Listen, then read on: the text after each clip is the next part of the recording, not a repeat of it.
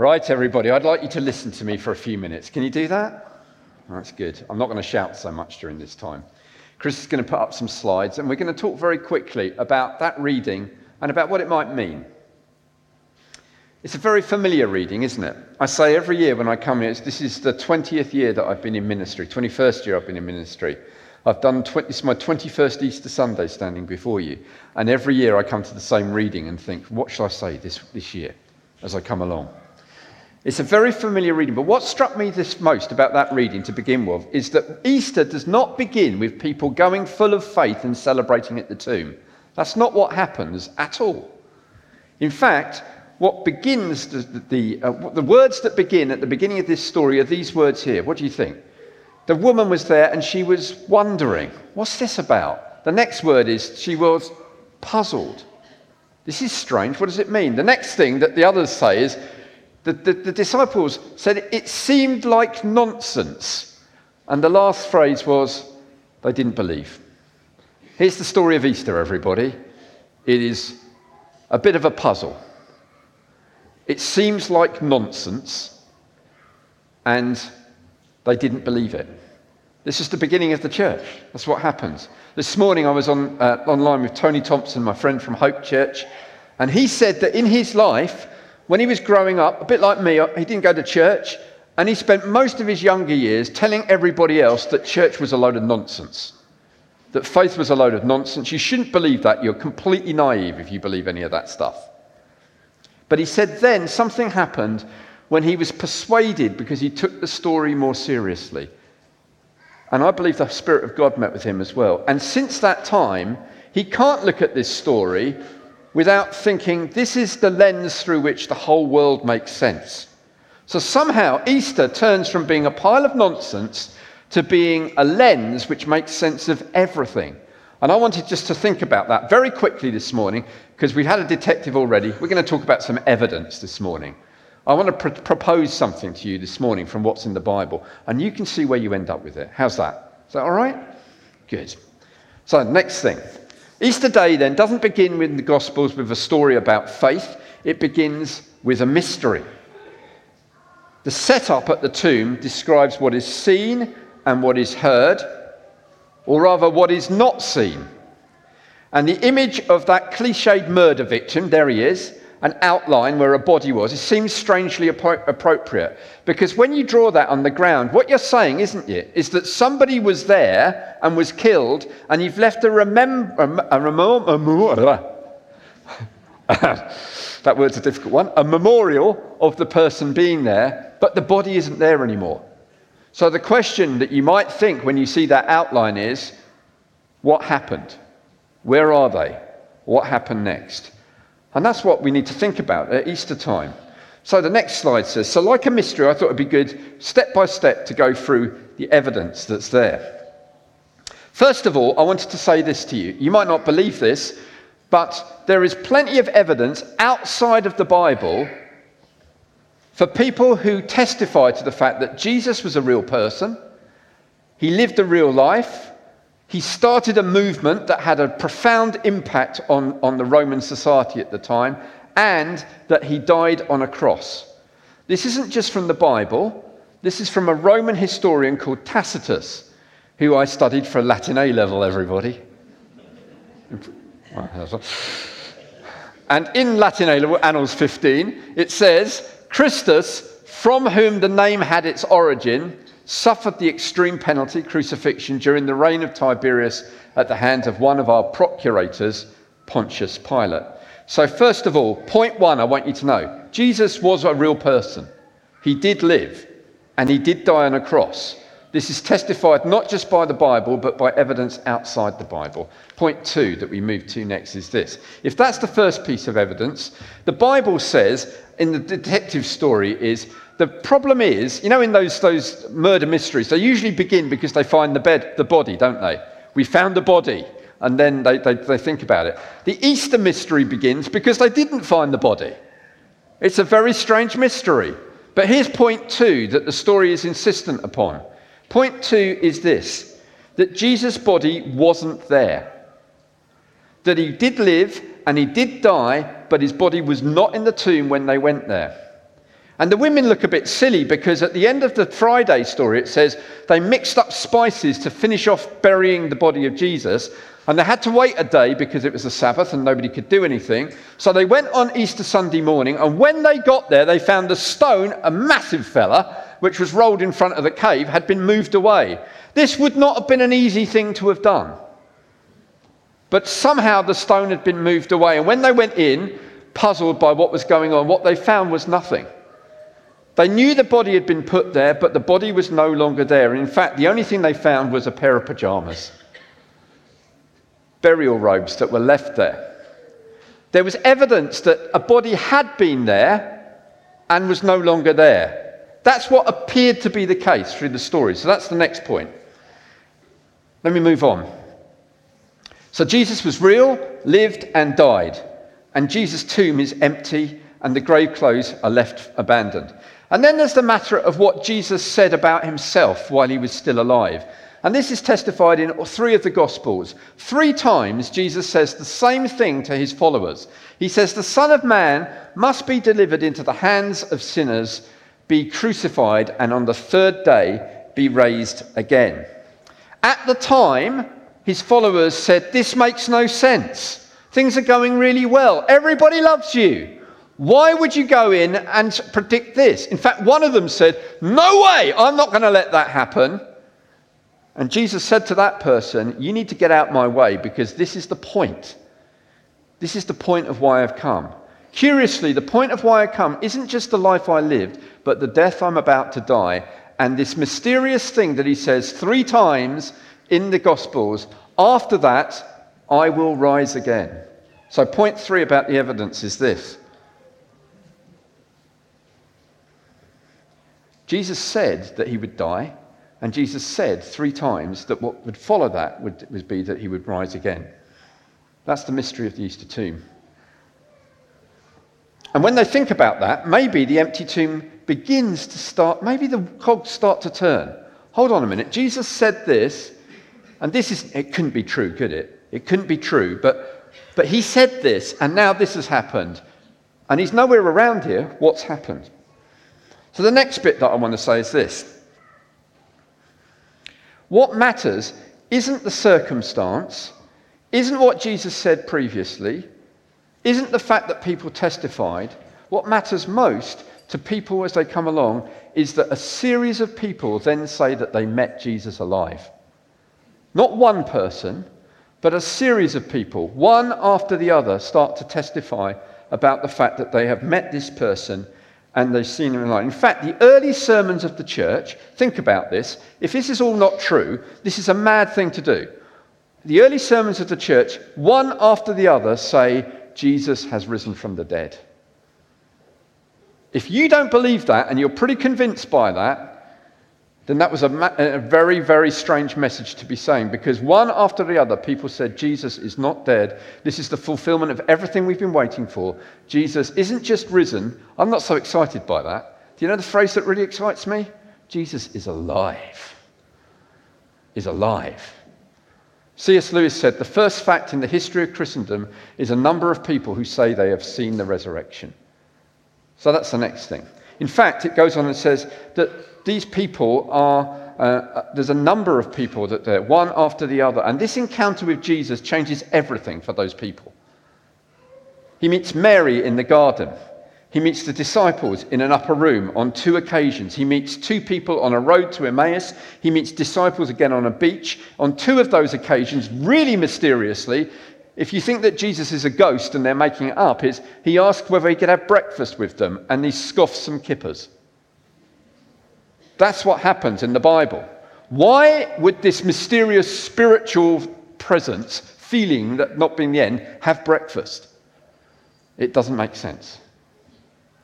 And furthermore, when Paul writes, he writes that, for what I received I passed on to you as of first importance, that Christ died for our sins according to the Scripture, that he was buried, and then that he was raised on the 3rd day according to the Scriptures. Then he appeared to Cephas, that's Peter, and then to the 12, and after that he appeared to more than 500 of the brothers and sisters at the same time, most of whom are still living, though some have fallen asleep. Then he appeared to James, then to all the apostles, and last of all, he appeared to me as well. So what Paul says is that out there are well over 500 people who would say they've seen this person. That's what he says. But go on a step further in this evidence. It's not just that these people say that they have an encounter that really convinces me. What really convinces me is the cost of saying that they've seen this person. There are consequences to saying that you've seen this person alive. Not only do they say that they see Jesus alive, but they live a life then that is committed to the truth that he is. And for that reason, some of them are persecuted, many of them, very quickly afterwards, and some of them give their lives straight afterwards. Why would you give your life for a lie? Why would you choose to lay down your life on the premise that turns out not to be true, that Jesus is alive? The most convincing person of all of that for me is Paul himself. Paul was an enemy of Jesus and of the church. In fact, his living was made by persecuting the church. And then something happened to him on a road to Damascus where he says he met Jesus, who is alive. And this man, who was the enemy of the church and everything, suddenly becomes the biggest advocate for the church. More than that, not only does he do a load of talks and become a platform speaker, he doesn't have a Spring Harvest career, Paul. That's not what he aims for. He says this: I've worked much harder, been in prison more frequently, been flogged more severely, and been exposed to death again and again. 5 times I've received from the Jews the 40 lashes minus 1.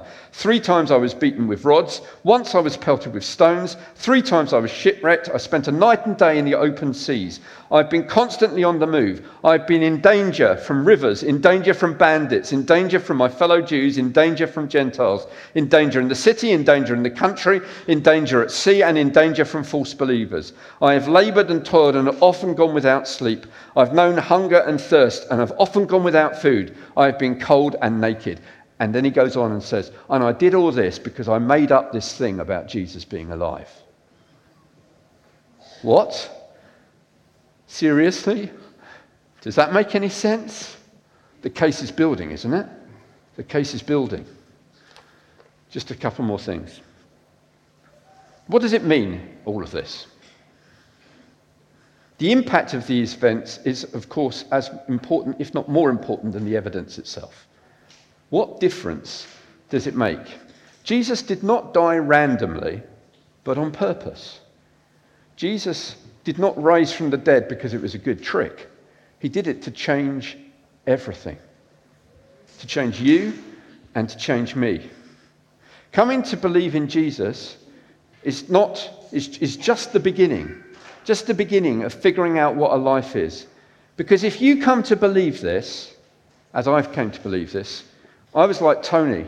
I spent the first 18 years of my life not going to church.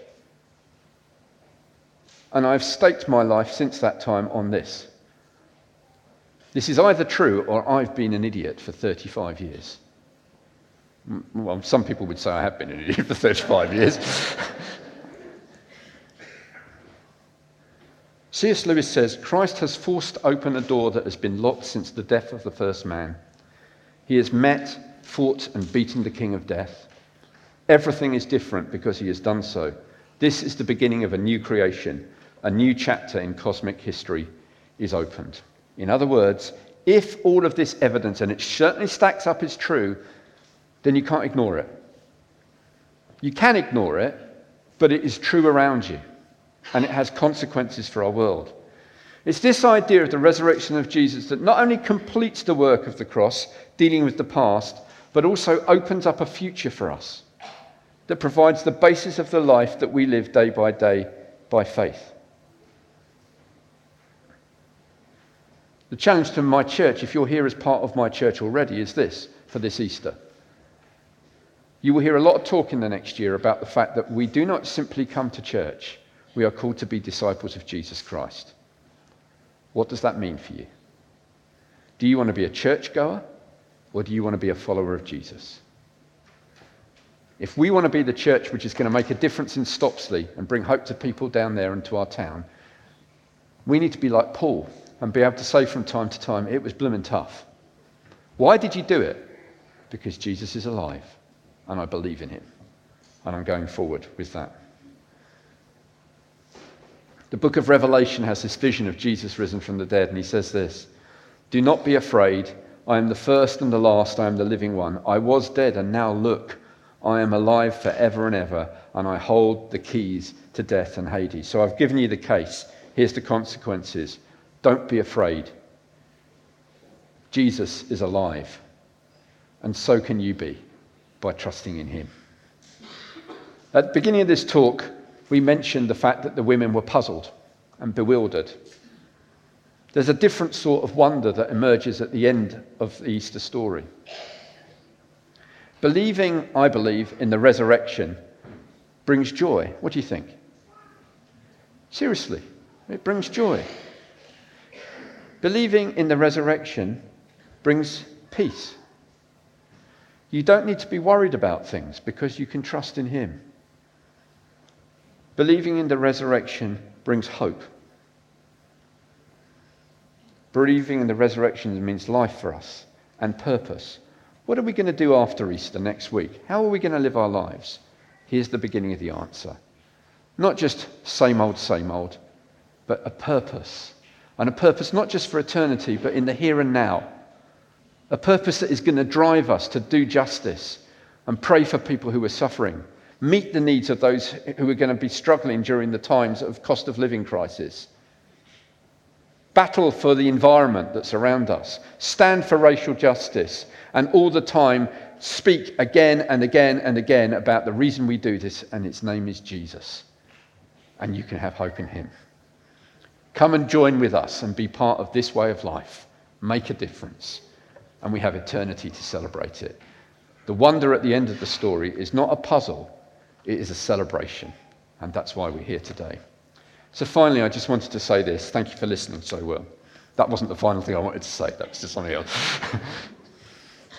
These days, I think people often come up to me. I talk to them. I like talking to people who don't come to church, and maybe even people within the church. Sometimes they say this to themselves, and they say, faith, I like hearing your faith. I think faith matters. And I think if it works for you, that's really good. If it makes you happy, I'm so pleased for you. It's lovely to talk about your faith.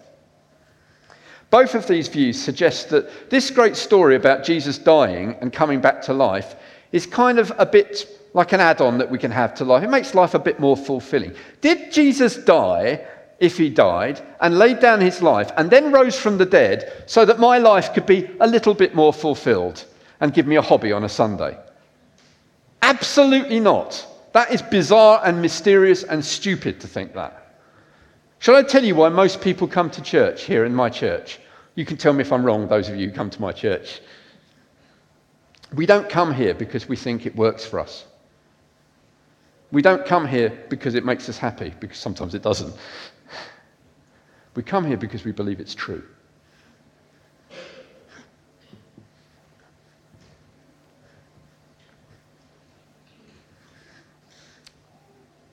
And if you view this story on those terms, you cannot say, well, if that works for you, that's all very nice for you, but, it's not for me. The bottom line is the Easter story is an invitation, and more than that, sorry to be a bit rude if you're a guest here, but it's a confrontation. It says this: Jesus died for you. Jesus is alive and invites you to follow him. There is hope for you in this world and in the life to come. Jesus is not a lifestyle option. Jesus matters profoundly how you respond to him. Profoundly. And I believe this life doesn't begin by a persuasive talk. It begins because you decide, actually, I'd like to take this seriously, and in a moment of prayer, which we're going to do now, you just whisper in the privacy of your own heart, if this is true, I want to meet with you. Sometimes that takes a while. It did for me. I didn't pray a prayer and suddenly everything was different in my life. I'm still a bit of a mess, And I'm getting better all the time, as John Lennon would say. Or was it Paul McCartney? Who knows? But my life did change at that point. What mattered in my life changed at that point. And that only happened because I began to believe that Jesus was alive and started to walk with him rather than question him. When you start to do that, you find that everything has changed. Amen? For those of you who believe.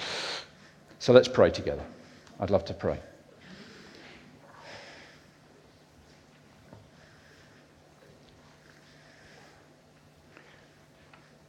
Father, this Easter Sunday morning, I stand before these people and I want to be vulnerable before them. I want to be honest and say to you in front of them that there are days when I wake up and think, is it true? And there are days when I wake up and think, this is too hard. And there are days when I wake up and think, if only I had a magic wand and could make this better. But most days I wake up and think, I want to follow you. You're the answer. Everything that is troubling me, I want to find an answer in you. So for those of us who know you here and have been following you, I pray for a fresh touch of the Holy Spirit this Easter. I pray that we would stop being churchgoers and start being disciples. I pray that we would stop letting other people take responsibility and start taking responsibility and decide that we are going to be people of intention and a community of intention. Not because we've been bad before this, but because I long for us to be so much better and great before you. And you can do that, Lord, by transforming us by your Spirit. We want more of you. And if people have come here this morning as guests, you're very welcome. I don't want to batter you in any way whatsoever.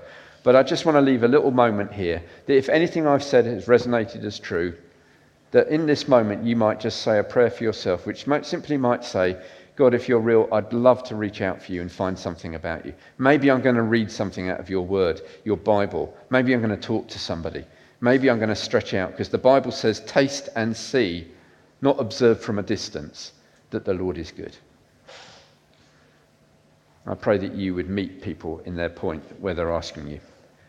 And finally, Lord, I want to pray for our town, for our church, for our neighbours, our families, our friends, our communities, for this aching, broken, devastated world, that somewhere in the midst of all that we see day by day, you would be pouring out your Spirit in blessing, and good things would be rising up in the face of danger and in the face of sadness and in the face of tragedy.